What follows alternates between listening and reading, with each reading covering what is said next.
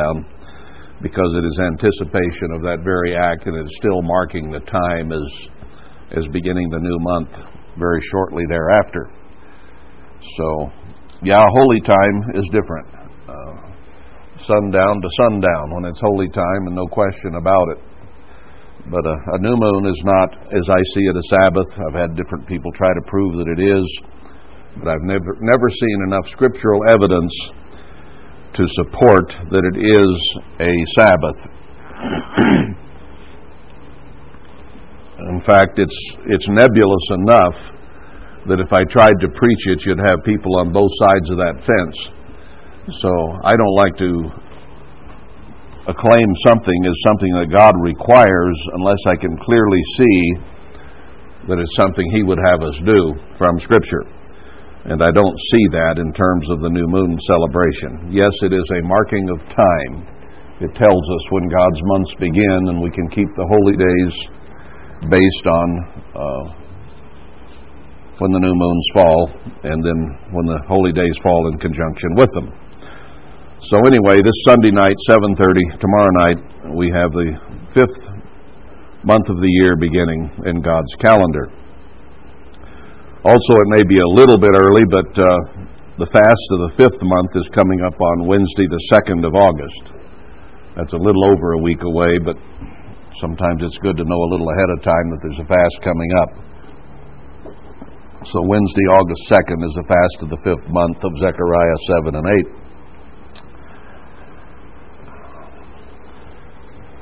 I know it's not too long now till the Feast of Tabernacles. I'm already beginning to think about it a little bit.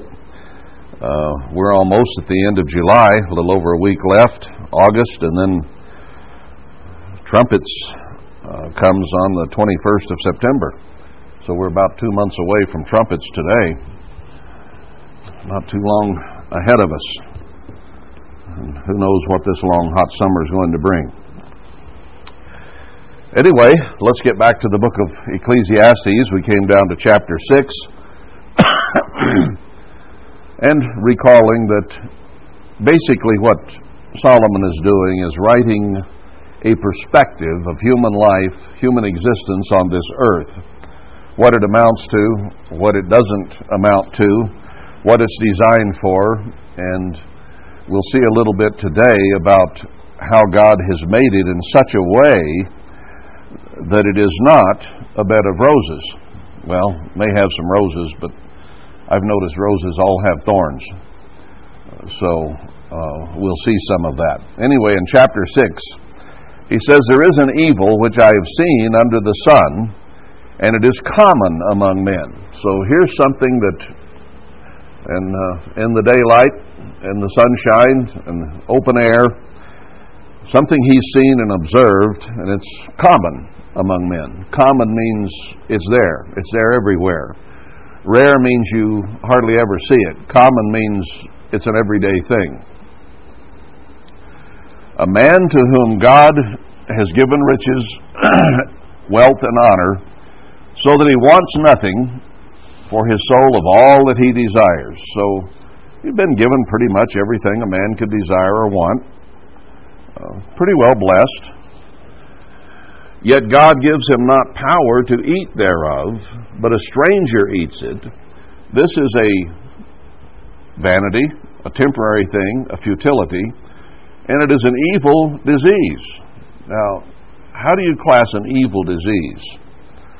An evil disease is one that causes a great deal of discomfort, of pain, maybe nausea, possibly death.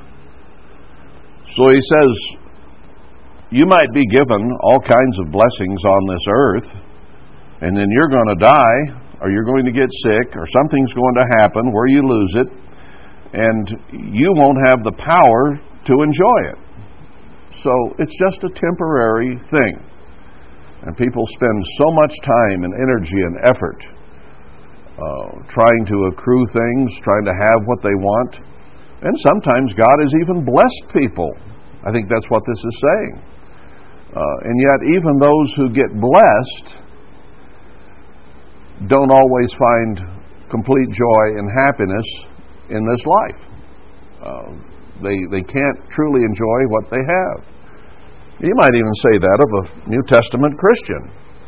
God calls us out of this world and gives us the greatest blessings that anyone has ever received. That is a knowledge of His truth and the indwelling of His Holy Spirit. And you would think that that would give you an immediate upgrade to utter happiness and joy and never have any more trouble again, because you have the truth of God and the Spirit of God. And you know, a lot of us, when we were first being converted, thought that's what we had in the way that it would be. We were so excited about all we were learning that we had to tell all our friends and relatives, who glared balefully at us and even dressed us down for it and told us we were crazy. So there's your first reward of being blessed by God, is told you're nuts. And then we find that we have to grow. So the greatest blessings that God can give us on the face of this earth cannot truly be enjoyed in the way that we might anticipate they could. Because He goes on to tell us in many scriptures that if we try to live God's way in this evil and ungodly society, we will have persecution, we'll have trouble, we'll have trials, tests, chastenings, and difficulties of all kinds.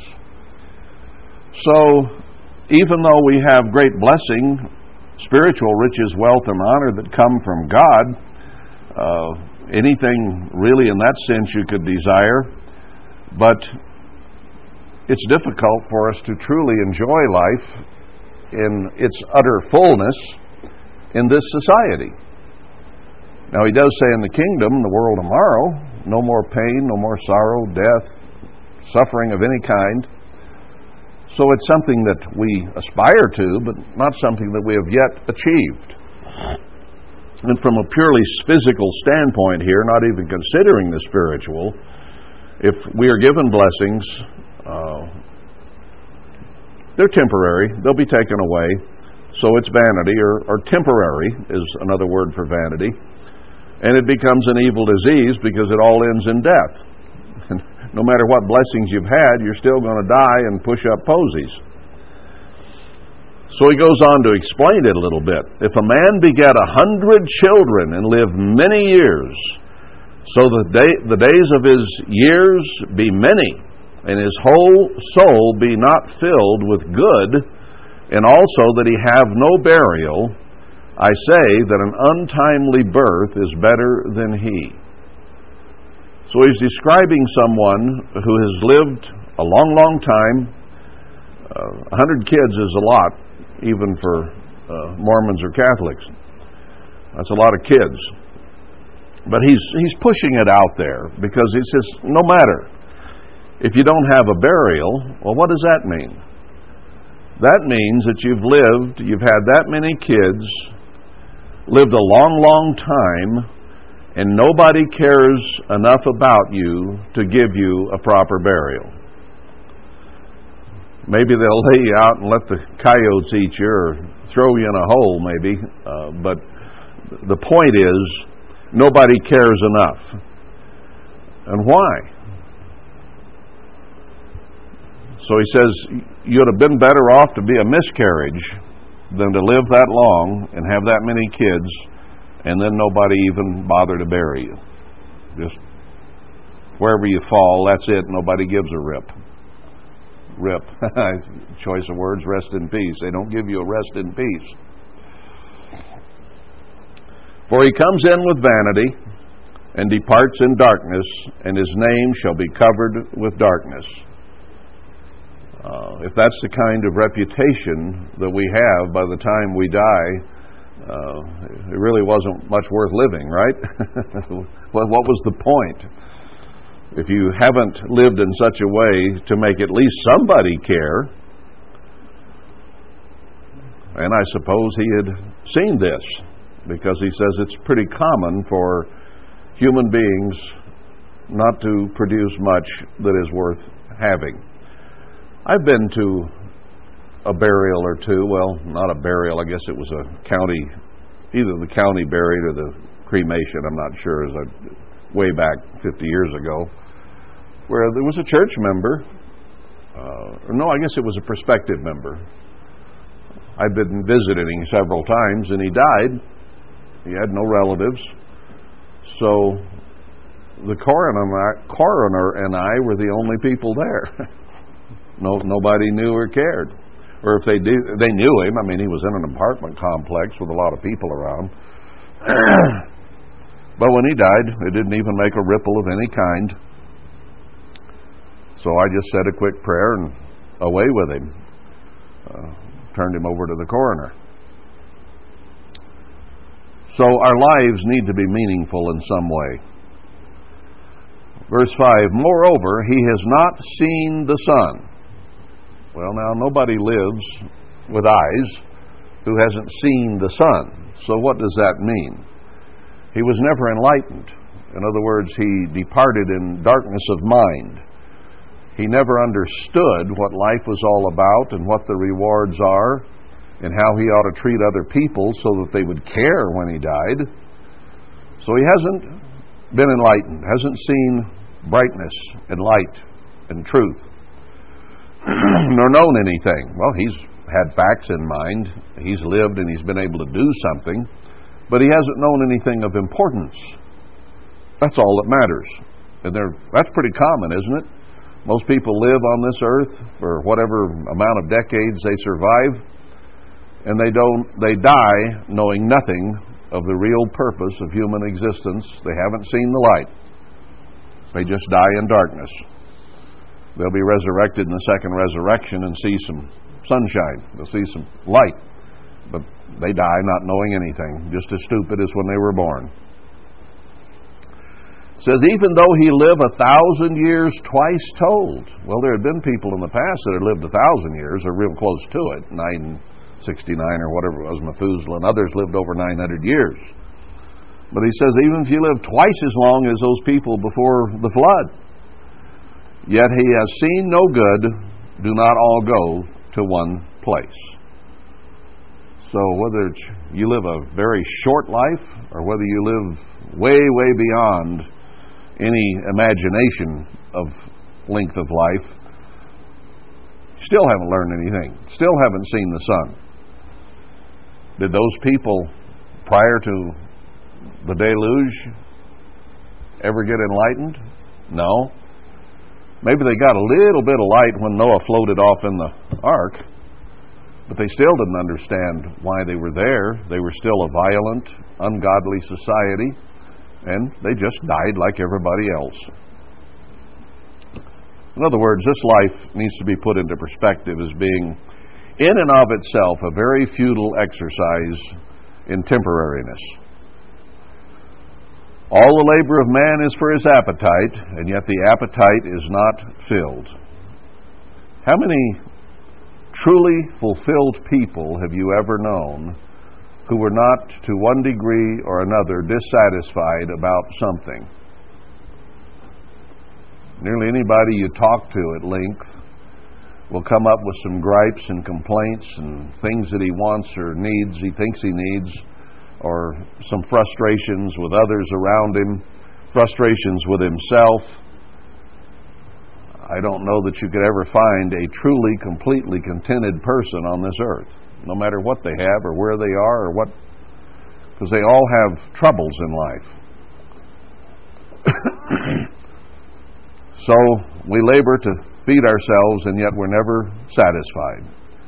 That's why lust and covetousness are such evil sins, is because they raise a desire, a want, a wish that often cannot be fulfilled because it's an illegal wish and you can't do it anyway, so why think about it? Because all it does is frustrate you because you have a case of want to and can't. And that's frustrating. So why go there? You know, all it's going to do is frustrate you. For what has the wise more than the fool? What has the poor that knows to walk before the living? So you have those who are very poor and those who are living high on the hog, as we might say, I'd rather live high on the beef, but whatever. What's the difference between them, really?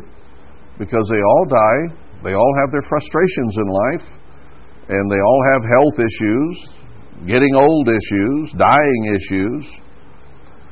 So he says, verse 9, to kind of encapsulate that, better is the sight of the eyes than the wandering of the desire. This is also temporary vanity and vexation of spirit. Frustrating, vexing. In other words, you have what you have.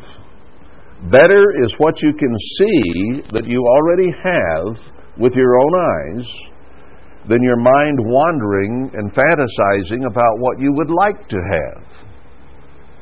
Because again, that is frustrating. So, simply be thankful for what you do have. A thankful attitude is a fairly contented attitude.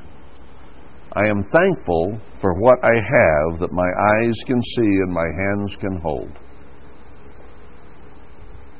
Thankful is a wonderful state of mind. Covetousness and lust is a miserable state of mind. That's all he's saying here. You can let your eye wander anywhere you want it to wander, but if you can't have that, it immediately becomes a source of frustration. Even when people allow their minds to go there, and then they say, oh, okay, I'll go ahead and do that. And they do. You know what? They feel better, they feel satisfied for a little while because they got what they wanted. But then, if it was wrong, they'll begin to feel pangs of guilt. Their conscience will bother them.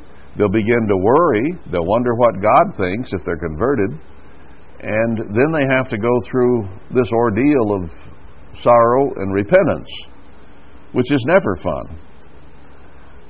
And if it was to fulfill some fleshly desire, whatever it might be, food, drink, sex, whatever it might be, it's only about 4 hours to 24 hours or 2 days or 3 till the same desire pops up again. Now what? So you go through this up and down thing and are never satisfied. So simply be thankful for what you have, even if it's only the breath of life and a shelter from the storm and something to pop the wrinkles on your belly out. You know? That's all you really need. And be thankful for it. Then if you're blessed with more, wonderful. But don't get into where your mind wanders trying to imagine or fantasize or dream about the things that you would like to have, because it will frustrate you. Verse 10, that which has been is named already, and it is known that it is man. Neither may he contend with him that is mightier than he. You just have to realize we are mankind, we are limited, we are vulnerable, we're hurtable and even killable. And we cannot fight, let's say, City Hall or others, because there will always be those who are stronger, smarter, swifter than you. How many times has that played out in a Western movie where some kid thinks he's the fastest thing on earth with a gun, but there's always somebody faster. Always you wind up in trouble.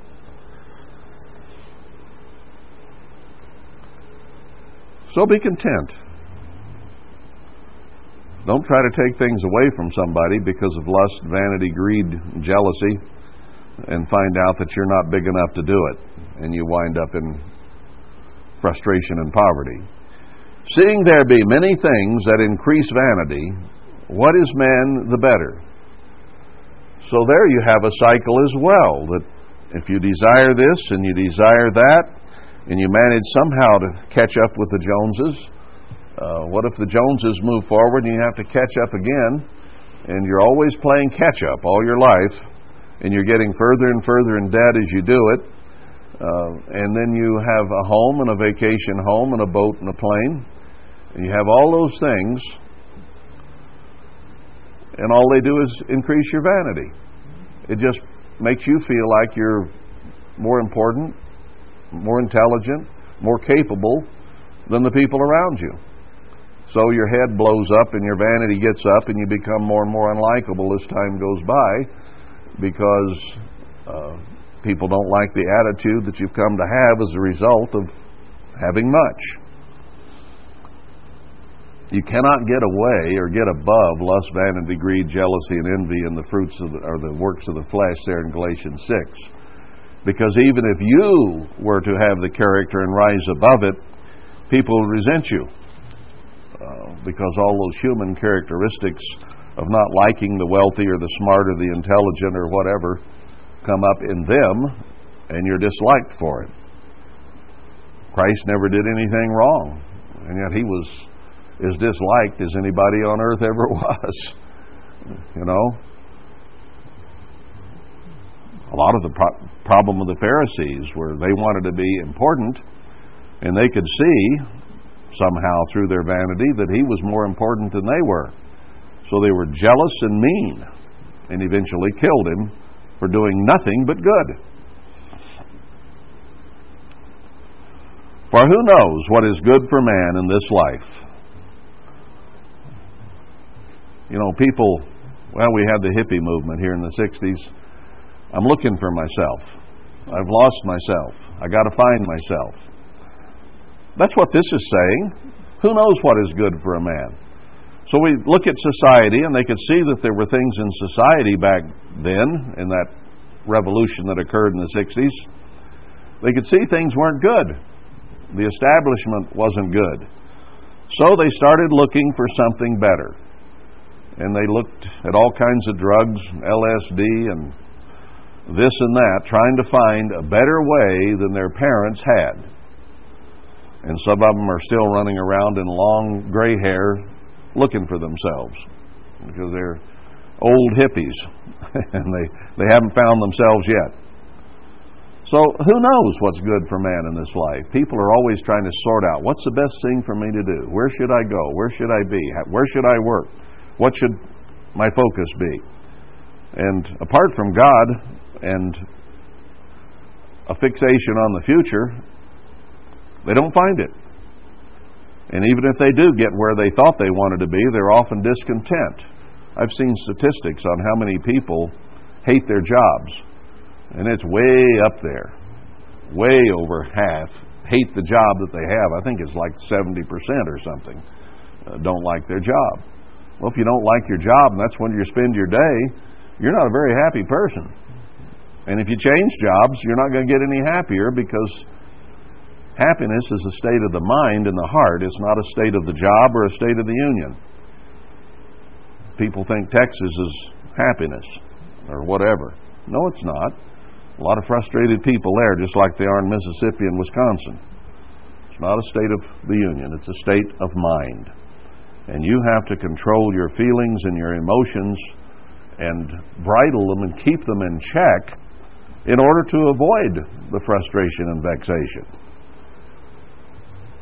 Lust or dreaming of things out of your reach will never make you happy. All the days of his vain life shall he spend as a shadow. For who can tell a man what shall be after him under the sun? So he says your life will be like living in clouds. You really can't see. Now, what does a cloud up in the sky can be pretty beautiful. But what about when you have your head in the clouds? I've been up on mountains where I was enveloped in clouds and couldn't see, and it's a very miserable experience after a little while. Even on flat land, you've driven through fog, which is nothing but a cloud, and couldn't see. So he says your life will be like a shadow if you can't find out where you're headed in life. For who can tell a man what shall be after him? You don't know the future. In the New Testament, it even expresses you don't know what tomorrow will bring. So, the best laid plans of men and mice. We better find out something that's beyond this life. Because as he says here, this life in itself is simply a futility. So let's not get sidetracked. Let's stay focused on why we're here. Focused on the future. Focused on the resurrection and the kingdom of God. Because that's the only thing that isn't vanity and leads to futility and death. Chapter 7 then. A good name is better than precious ointment. Now they gave Christ frankincense and myrrh, all the precious ointments, perfumes, and so on. Now what, as you look back now, was the greatest about Christ? Was it His good name that never sinned? Or was it those precious ointments and perfumes and various things that they brought to Him? He had those things. People think He didn't have anything because He said at one point He didn't have a pillow to lay His head on. They did sleep out a great deal. But there are scriptures that show that He and the apostles did have their own homes. He had a house. He just wasn't always there to use it. So He was often out sleeping on the ground as He traveled about. So He had the things, and He probably also was quite wealthy. I think His father was, and His uncle, and He had very, very fine, expensive clothes that they parted when He died. So He had blessings of physical things. He wasn't a homeless vagabond, as a lot of people might picture Him. But what endures? His good name, His sinlessness, is what lasts forever and ever. And the day of death is better than the day of one's birth. When you're born, you've done nothing. You've done no good on earth. And when you die, you've lived X many years. You've had opportunity to do good, to serve others, to perhaps raise a family, and hopefully they're good, upstanding citizens who were reared properly and have a sense of responsibility about them. So maybe you've accomplished something good in your life, but you will also have suffered a lot of trouble in that life, no matter who. You will probably have to go through the death of father, mother, children even, aunts, uncles, grandparents, maybe some tragic deaths, miscarriages, babies that died crib death or whatever might have happened. You're going to have gone through a lot of distress and trouble and pain in life. Any human being will have. So in that sense, the day of your death is better than the day of your birth. Your troubles are over. The day you're born, your troubles are all ahead of you. And then if there's a resurrection, the day of your death is certainly better than the day of your birth, because hopefully your salvation is secured. Verse 2, it is better to go to the house of mourning than to go to the house of feasting. All right, the Sabbath is a feast day, and we'll have a potluck here in a little bit, and we will enjoy it a great deal. Now, when I say potluck, you might begin to drool down your chin a little bit and think, boy, I wish he'd shut up and we could get on with that. We look forward to that. But I just announced we're also going to have a fast. Did that make you drool? I doubt it. You probably winced a little bit. But he says it's better to go to the house of mourning than to the house of feasting. Where are you going to learn the most? Trouble will teach you more than a fine time and a good evening by far. For that is the end of all men, and the living will lay it to his heart. So we're headed for the house of mourning. When you're on your deathbed and you know you're about to die, you have gone to the house of mourning. You're already mourning for yourself before you even die in most cases, and others are starting to mourn for you as well. So, when do people learn? They learn in adversity. They learn in facing death. They learn in disease. They learn in trouble. Sorrow is better than laughter, for by the sadness of the countenance the heart is made better. You know, you reflect and you think and you ponder when there's trouble. And when it's just party time, happy, you don't think too much about deeper things because you're just enjoying the moment. So those times when mourning and sorrow come is when we learn. What did God do to the church? He blew it all apart and put it in confusion and disarray and frustration and doubt and futility. Why? To make us think, to make us mourn, to make us ponder our paths.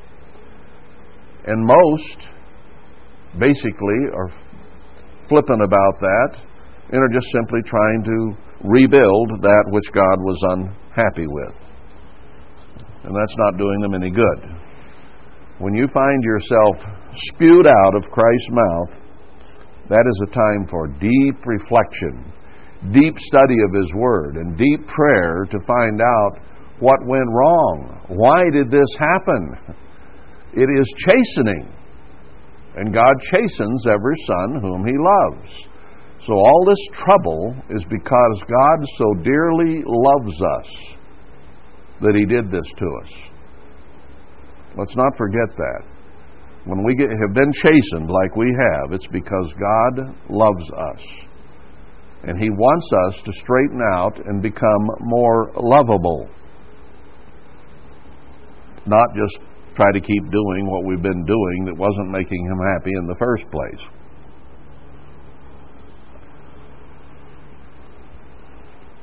So the heart of the wise is in the house of mourning, but the heart of fools is in the house of laughter.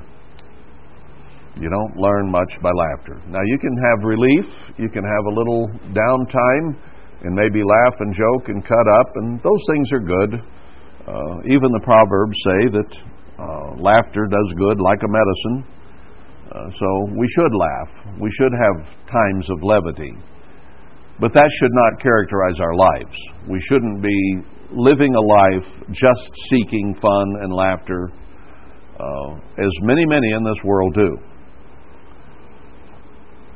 Verse 5, it is better to hear the rebuke of the wise than for a man to hear the song of fools. You're better off having somebody who is wise tell you off, try to straighten you out, try to correct your path.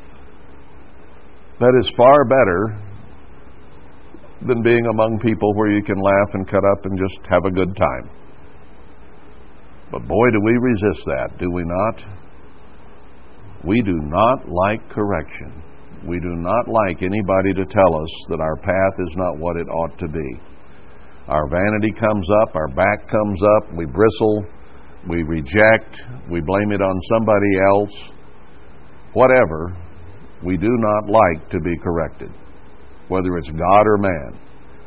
But He says here, we're much better off being chewed out by a wise man than having fun with a bunch of fools that don't know what's going on. For as the crackling of thorns under a pot, so is the laughter of the fool. This also is vanity and temporary. The prodigal son was a fool. And he went out and spent his money and had all kinds of good times and laughter and drunkenness and all the things that he did. And then he realized eating with the pigs when that's over isn't all that happy. Have you ever heard small twigs crackling under a pot? They pop and break and make noise as they burn.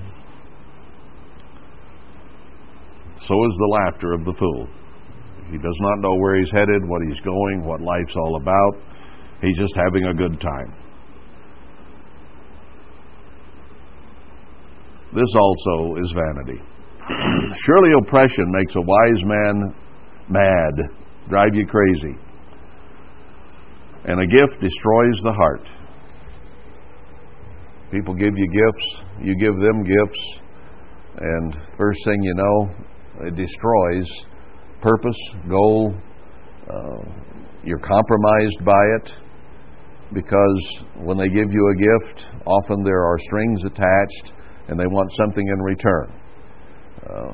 God says if you give, don't let your right hand know what your left hand's doing. Just serve and give and do for others. And don't have any strings attached. But a lot of people keep score. If they do good, they remember it. They repeat it. They go over it in their mind, the things that they did that were good.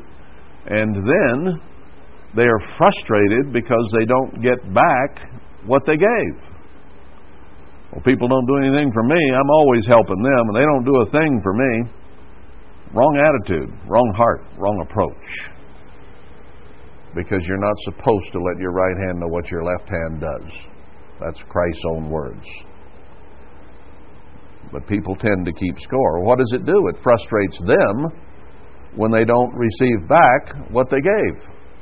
Now he says, cast your bread on the waters and it'll return. But you don't keep score and chafe until it does return. It just frustrates you. You know, that's the old syndrome you get in when people are exchanging gifts at Christmas and so on.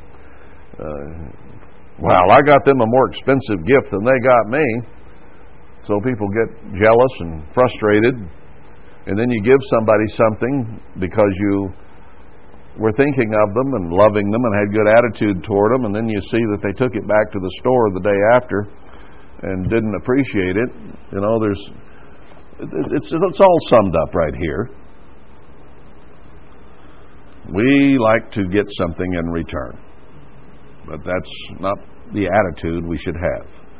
Because that, too, is covetousness and lust, as we talked about earlier, that brings frustration.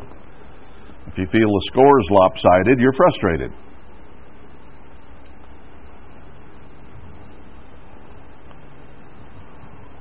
I lost my place here now. I've got to get back up here.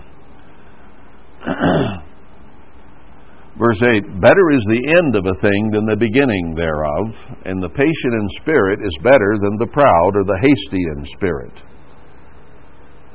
Now, patience is a wonderful thing if you have it. If you don't have it, you're frustrated.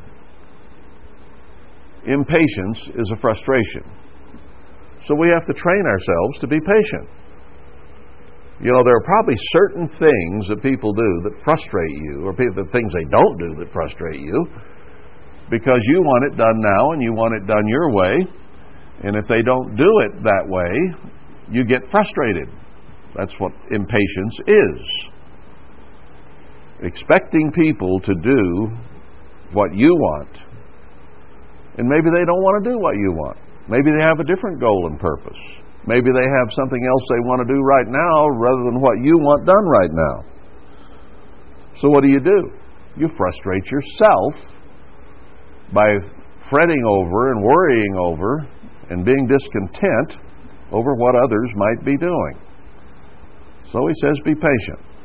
It's better than being upset all the time. And realize that when a thing is over and done, it's accomplished, and it's better than the beginning of it and the frustration and the things you go through to make it happen. But we get impatient and want it done right now. So it's better when it's finally finished and done and you're not impatient anymore. It's accomplished. Then he says, take this over into attitude. Be not hasty in your spirit to be angry, for anger rests in the bosom of fools. If you see someone who has anger issues,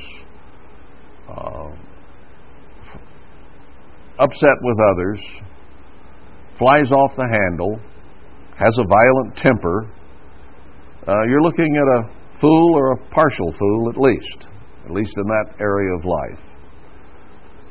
What good does anger do? What good does anger do? Usually no good. And usually it's destructive to you. It's the one who is angry that is upset. It's not you. It's not the one that you're angry at. I've had people that hated me with a passion. You know who it bothered? Them.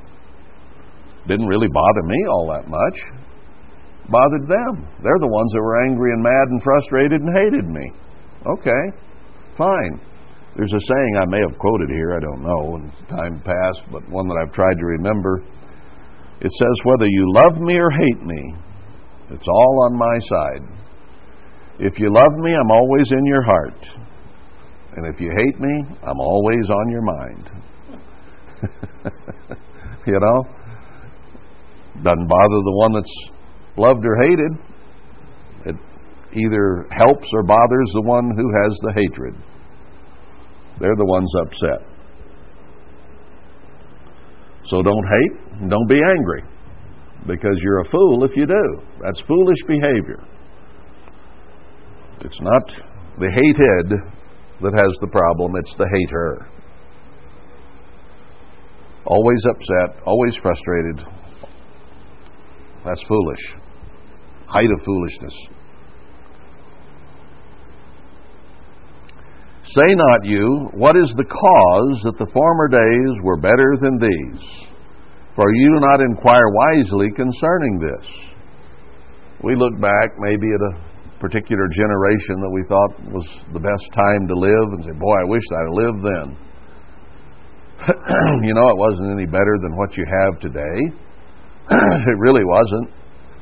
There were times in my life when I was a kid, I'd read the Westerns and all this stuff, and boy, I wished I'd lived back in the days of the hunters and the trappers and exploring the West and taming the West. I thought that would have been a golden age to live in. At the time, I wasn't really thinking about Indians cutting you and shooting you and whacking your hair off. I wasn't thinking of trappers who went out in 30 and 40 degree below weather with less than adequate clothing and trapping beavers and minks and various things and falling through the ice at 30, 40 below zero and laying on the bank trying to build a fire and keep from freezing to death. And I wasn't thinking about how they often ran out of food and then they ate the beaver carcasses or whatever they had caught, and they had spoiled and they died of food poisoning, and a myriad of things that were very, very difficult during those times. It's easy to be comfortable and dream of a different time that you thought was better. But was it really? When I think of some of those things and have read some of those stories, I think, well, maybe that wasn't such a great time to live anyway. I might not have lived past 30 and died a very miserable, wretched, frustrating death, painful death. So, hey, it doesn't do any good to look back. Living in the past does not help a thing. Move forward. And we do it in our lives, don't we? So many people are so busy dwelling on the past. Past losses, past sins, past friendships, past jobs, you name it. They can't get over things that happened in the past. Now, this is an emotional one, but I've known women, for instance, that may have lost 2 or 3 or 4 or 5 children to a miscarriage. And in this life, they never seem to really get over it. It's something that plagues them all through their life. Now, it's a very emotional, very deleterious situation that they go through. But at some point, you simply have to turn loose and say, God knows what He is doing. He is sovereign. Those children will be in the second resurrection. They will have an opportunity to grow up. Now, I don't believe Herbert Armstrong was right when he said that a child had to draw the breath of life in order to be in the second resurrection. And the reason I don't believe that is correct is abortion would not be murder. Abortion would be okay. Once that baby is formed and begins growing in that mother's womb, it is an unborn human being. And the symbolism spiritually is the same. We are embryos, right? We are not yet born into the kingdom of God. We're spiritual embryos, still in the womb of our mother, the church. And if we become a spiritual miscarriage, we're in trouble, aren't we? We die. And there's no hope beyond that for us. Now, if a baby is in that mother's womb, it has lived, it hasn't sinned, it hasn't done anything wrong, and yet it's, in that sense, alive. Now, the difference in the story is that if that baby dies and is miscarried, it still has its chance in the second resurrection, where we as a spiritual miscarriage have gone a step beyond that, and there's no redeeming us. So that's where all analogies break down. Just as marriage is an analogy of Christ and His bride. But that one breaks down, doesn't it? Because Christ and His bride are going to live forevermore in happiness and peace, as humans dream that they lived happily ever after. They did not always or rarely live totally happily, and they certainly never lived ever after, because death occurs. Now, in Christ's marriage, they will live happily ever after, no pain, no fear, no insecurity, no death, none of those things, and ever after. So human marriage is only an analogy that breaks down because it can never fulfill the ultimate spiritual purpose. So a baby being engendered is the same to a point, but then the analogy breaks down because physical has its limits.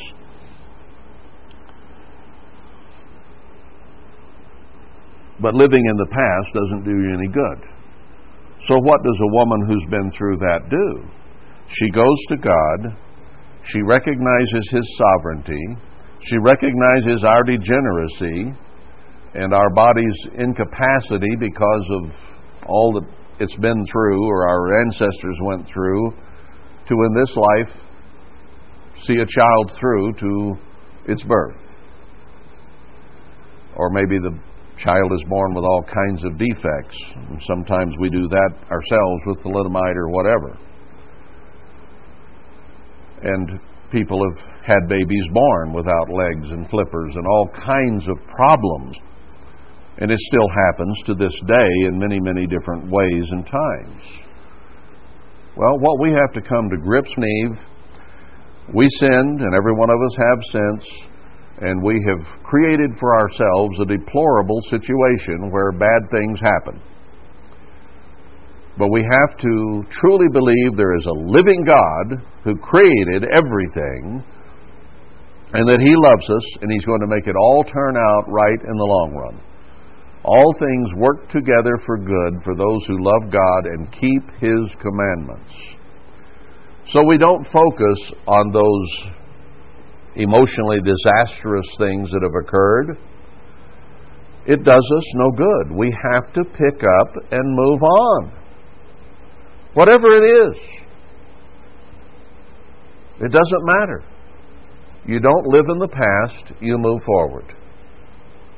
Now, before my wife died, I talked to God about it because I could see that you can let her die, you can heal her, you can let her die and resurrect her, you can do anything you want.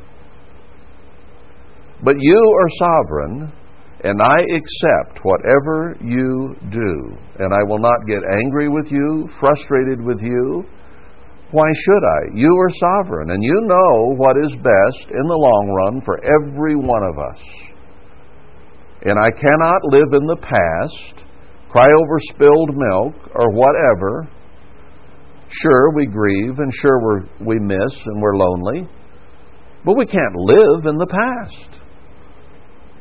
What does that earn you?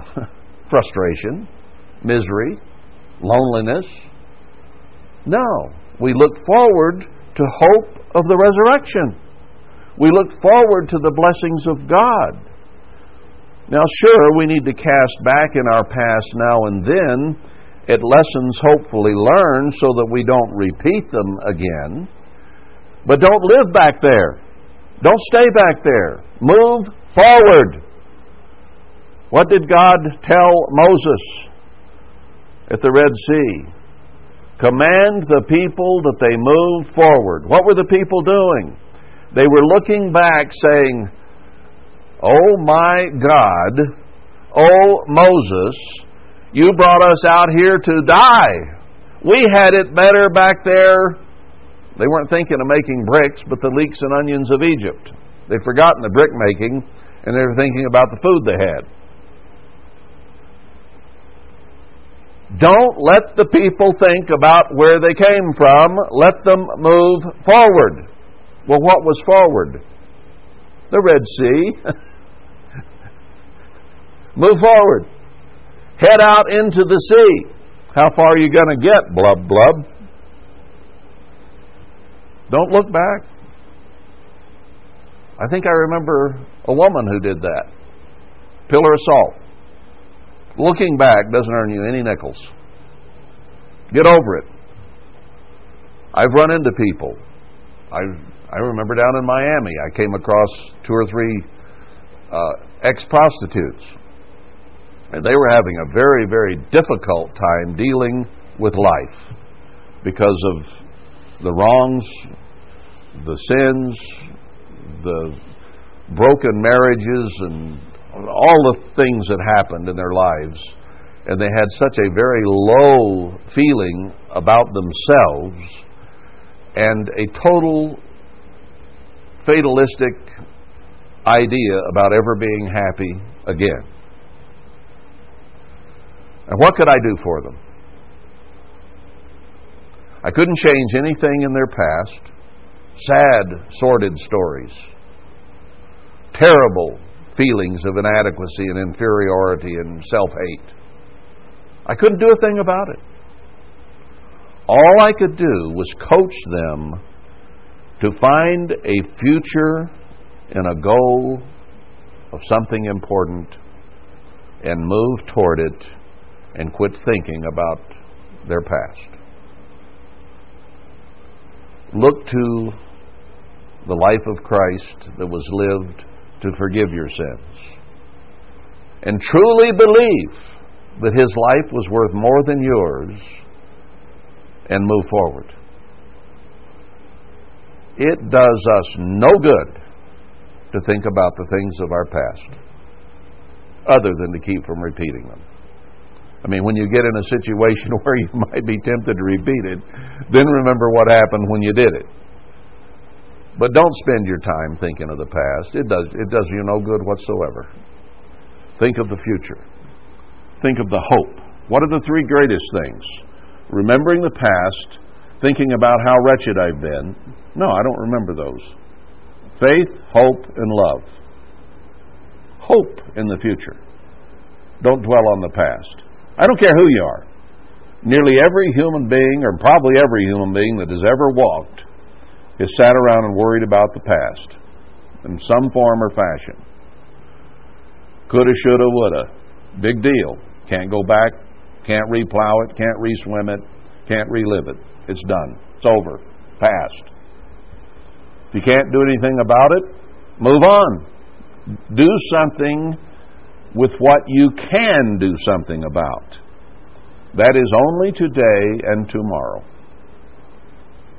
Okay? Get it? No. I'm just yapping.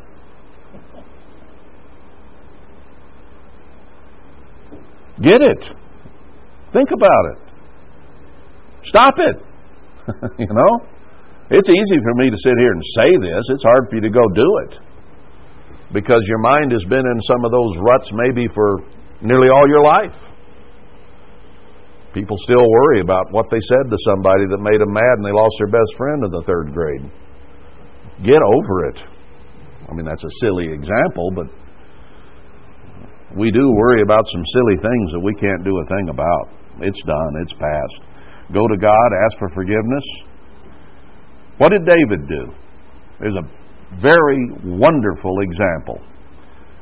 He killed a man, stole his wife, had the baby as a result of the adultery, and then God chastened him by causing the baby to get sick, and David fell on his face and prayed. And when that child died, he heard his servants mumbling in the background, and he realized that they would not be there muttering and mumbling and wondering what to say if the baby wasn't dead. And David did something almost unheard of at that point, something that absolutely mystified everybody who was there witnessing it. He got up, took a shower, put on clean clothes, and went on about his business. A baby that he had watched grow in that womb for 9 months and be born and hold in his arms had just died. David got up, said, I got God's decision. God's decision was let it die. I will not live in the past. I will not mourn. I will move forward. People couldn't understand that. They kind of, what's going on? David's moving on. He's living in hope. He prayed that prayer in Psalm 51 and said, cleanse me, purify me, and I'll move on, and I'll preach your great name in the great congregation. He did not look back, he looked forward. Now that's all I can tell a person who tends to look back and be so sorry and so frustrated by the things of the past that they can't seem to get over. David got over it and moved forward because he got God's answer. You know, there's a story in Ezekiel 24 where God said Israel was so sinful. He says, Ezekiel, I want you to get a big pot and put it on the fire and heat it up to boiling. He said, I want you to cut up an animal and in pieces and throw it in the pot. And I want you to boil it until there's nothing left but scum. Even the bones were to be boiled out. Just scum, like a bathtub ring on the pot. I want you to boil it to there because that is what my people Israel are like. That's what the church was like. And we got thrown in the fire in little pieces, spittle, whichever analogy you want to use. And then he told Ezekiel, I am going to take from you the light of your life, your wife. I'm going to cause her. God caused her to die. I will kill your wife, is what God told Ezekiel. And I don't want you to mourn. I want you to speak to the people and tell them that your wife is a type of me and Israel. Now, Christ's bride is almost dead today, right? Where's the church of God? It's almost dead. Now, God's going to resurrect it. He's going to bring 10% of those who will be faithful to Him together to rebuild, to resurrect the wife of Christ and to give her an attitude of thankfulness and love and service to God and loyalty to Him. So He took Ezekiel's, to him, she must have been very important because He says, I'm taking the light of your life. And He told Ezekiel then, do not mourn. Get on with life. Get on with the job you've been given to do. So even, and most of us here are widows or widowers, get on with life. Don't live in the past. Now the memories are there, aren't they? And you can grieve to a certain amount, I'm sure. But don't let that dominate your life and your thinking. We're supposed to move on. If your mate died and they were converted and they'll be in the first resurrection, should you be looking back and frustrating yourself over what you do not now have and drowning yourself in loneliness and frustration? No. Hope is one of the three biggies.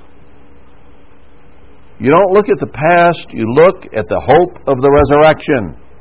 You look forward. Always look up to He who can do something about it. When my wife lay dying, I could do nothing about it except pray to God that His sovereignty be given. And whatever decision He made, I would live with. And I told Him that. So now, I am doing all I can to move forward, not forget her, because I love her. But look forward to the day she's in the resurrection. That's my hope. Okay? Sorry. But we have to move on. We have to look forward.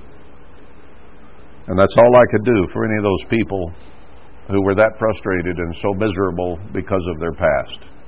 You can't do a thing about the past. Move on.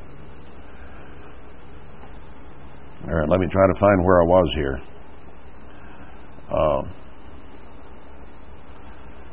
Verse 10. What is the cause that the former days were better than these?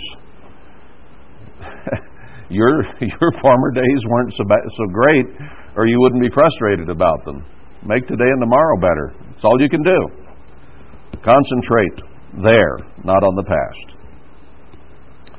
Wisdom is good with an inheritance, and by it there is profit to them that see the sun. He brings up that same analogy again that he had up in chapter 6, verse 5. People who live and never see the sun. So he says, wisdom is good. But those that are really going to profit are those who are enlightened, who see the sun. They're looking at the light, not the darkness. That's what we've just been talking about. Don't look back at the darkness of your past. Look forward to the sun in the future. For wisdom is a shadow, it should be translated, and money is a shadow. It's just a shadow of the brightness and the light that is to come. But the excellency of knowledge is that wisdom gives life to them that have it. Is it wise to live in the past? No, it's foolish. Something you can do nothing about except vex and frustrate yourself. So wisdom to look forward in hope gives life. Consider the work of God, for who can make that straight which He has made crooked? You know, the limbs on a tree are pretty crooked, aren't they? A tree is beautiful, wonderful work of art of God. But it isn't in straight lines. It's got branches growing every direction. And I don't know how much you'd have to mess with the DNA, but you can't straighten it out and make every limb straight. It's not going to happen. You can't straighten a river out and make it perfectly straight. It has curves and bends. And you got a crooked life. You got a crooked character. And you can't make it straight. He has to work His salvation in you. You can only grow and overcome and look to Him and His Spirit to help you make tomorrow better than yesterday. But only He can straighten us out. Every one of us, on the day that we part from this physical life, are still going to have faults and wrong attitudes and deficiencies. Because the human heart is deceitful and desperately wicked, who can know it? And you can't straighten it all out. It will require a change in the way that brain works. It will have to go from mortal to immortal. It will have to be an absolute miracle of God that you no longer have a wretched human mind. So nobody has lived and died with anything but a wretched human mind. Even the most righteous people who've lived except Christ. He'll mention that here again in a minute. But we do have to overcome.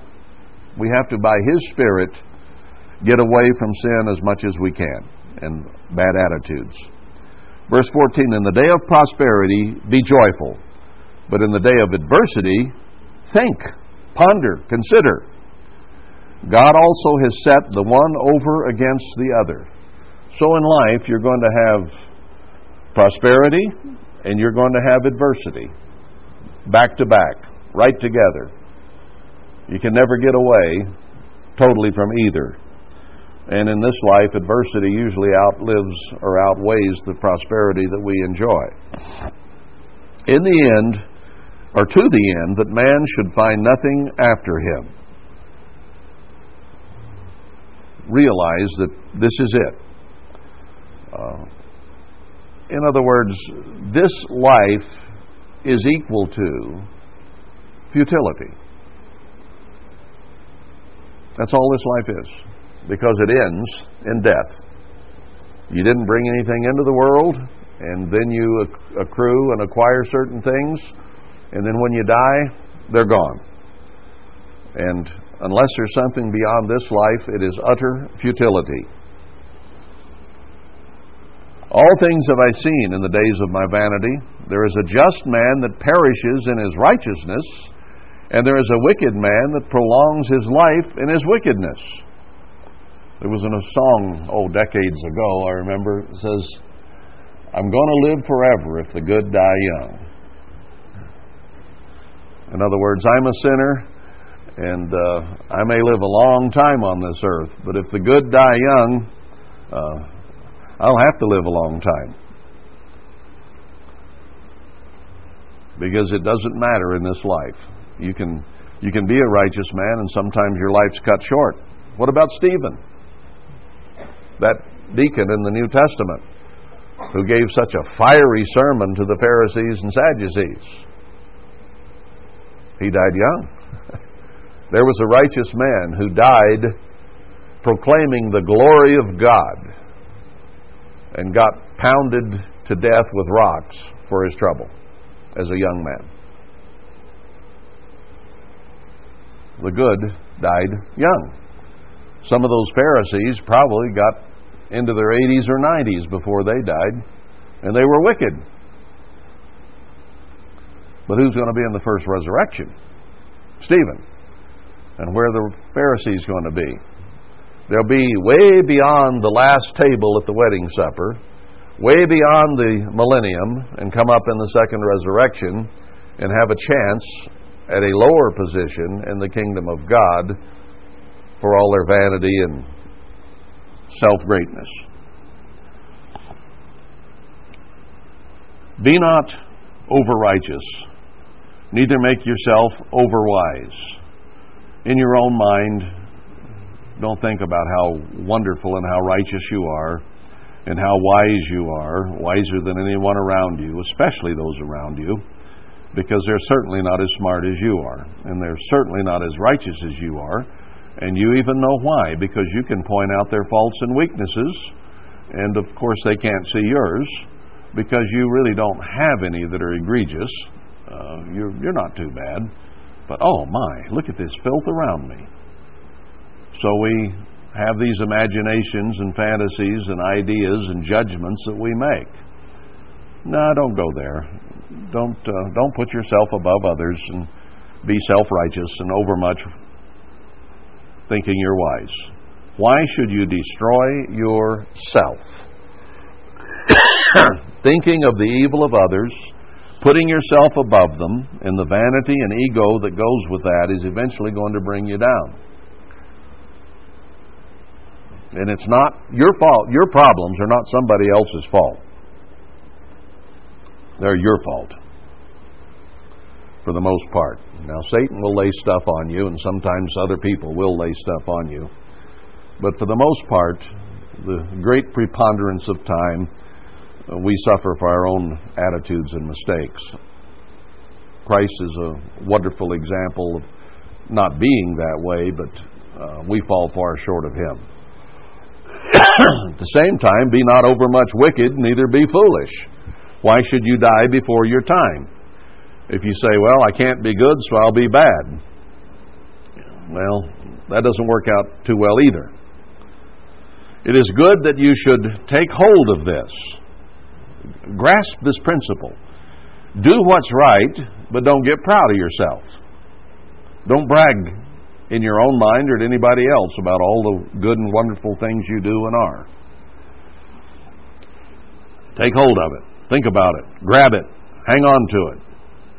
Yea, also from this withdraw not your hand, for he that fears God shall come forth of them all. There's the beginning of wisdom. Blowing yourself up because of your inferiority complex to think that you're more than you are or better than those around you will end in frustration. So fear God. Keep His commandments. Don't keep score. Don't compare yourselves among yourselves, for it is not wise. That, in essence, was quoted from this in the New Testament.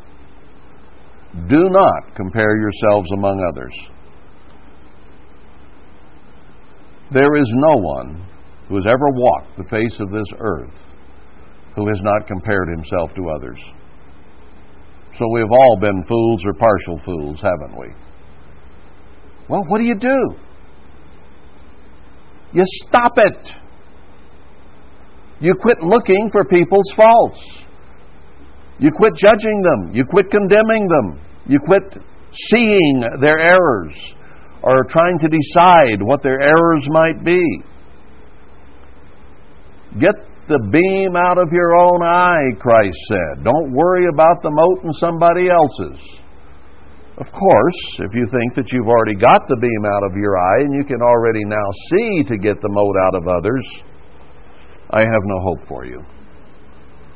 Because I'll guarantee you don't have the beam out of your own eye yet. You still compare yourselves among yourselves. We're fools when we do that. Because we lift ourselves above somebody else, and we live in our vanity and our ego, and stroke ourselves and pat ourselves on the back, because we may not be much better than, but we're at least better than. That's stupid. Take hold of it. Fear God. Compare yourself to God. There's your only valid comparison. Compare yourself to God and realize you have a long, long way to go, and be so busy trying to be like God you don't have time to worry about whether somebody else is or not. Get it? Got it? Good. But we probably didn't, so let's move on. Hey, just do it. Change it. Fix it. Quit going there. It's what God says. 19. Wisdom strengthens the wise more than 10 mighty men which are in the city. You can have 10 good friends that are going to have your back and protect you, and wisdom will do you more good than 10 highly armed friends. For there is not a just man upon earth that does good and does not sin.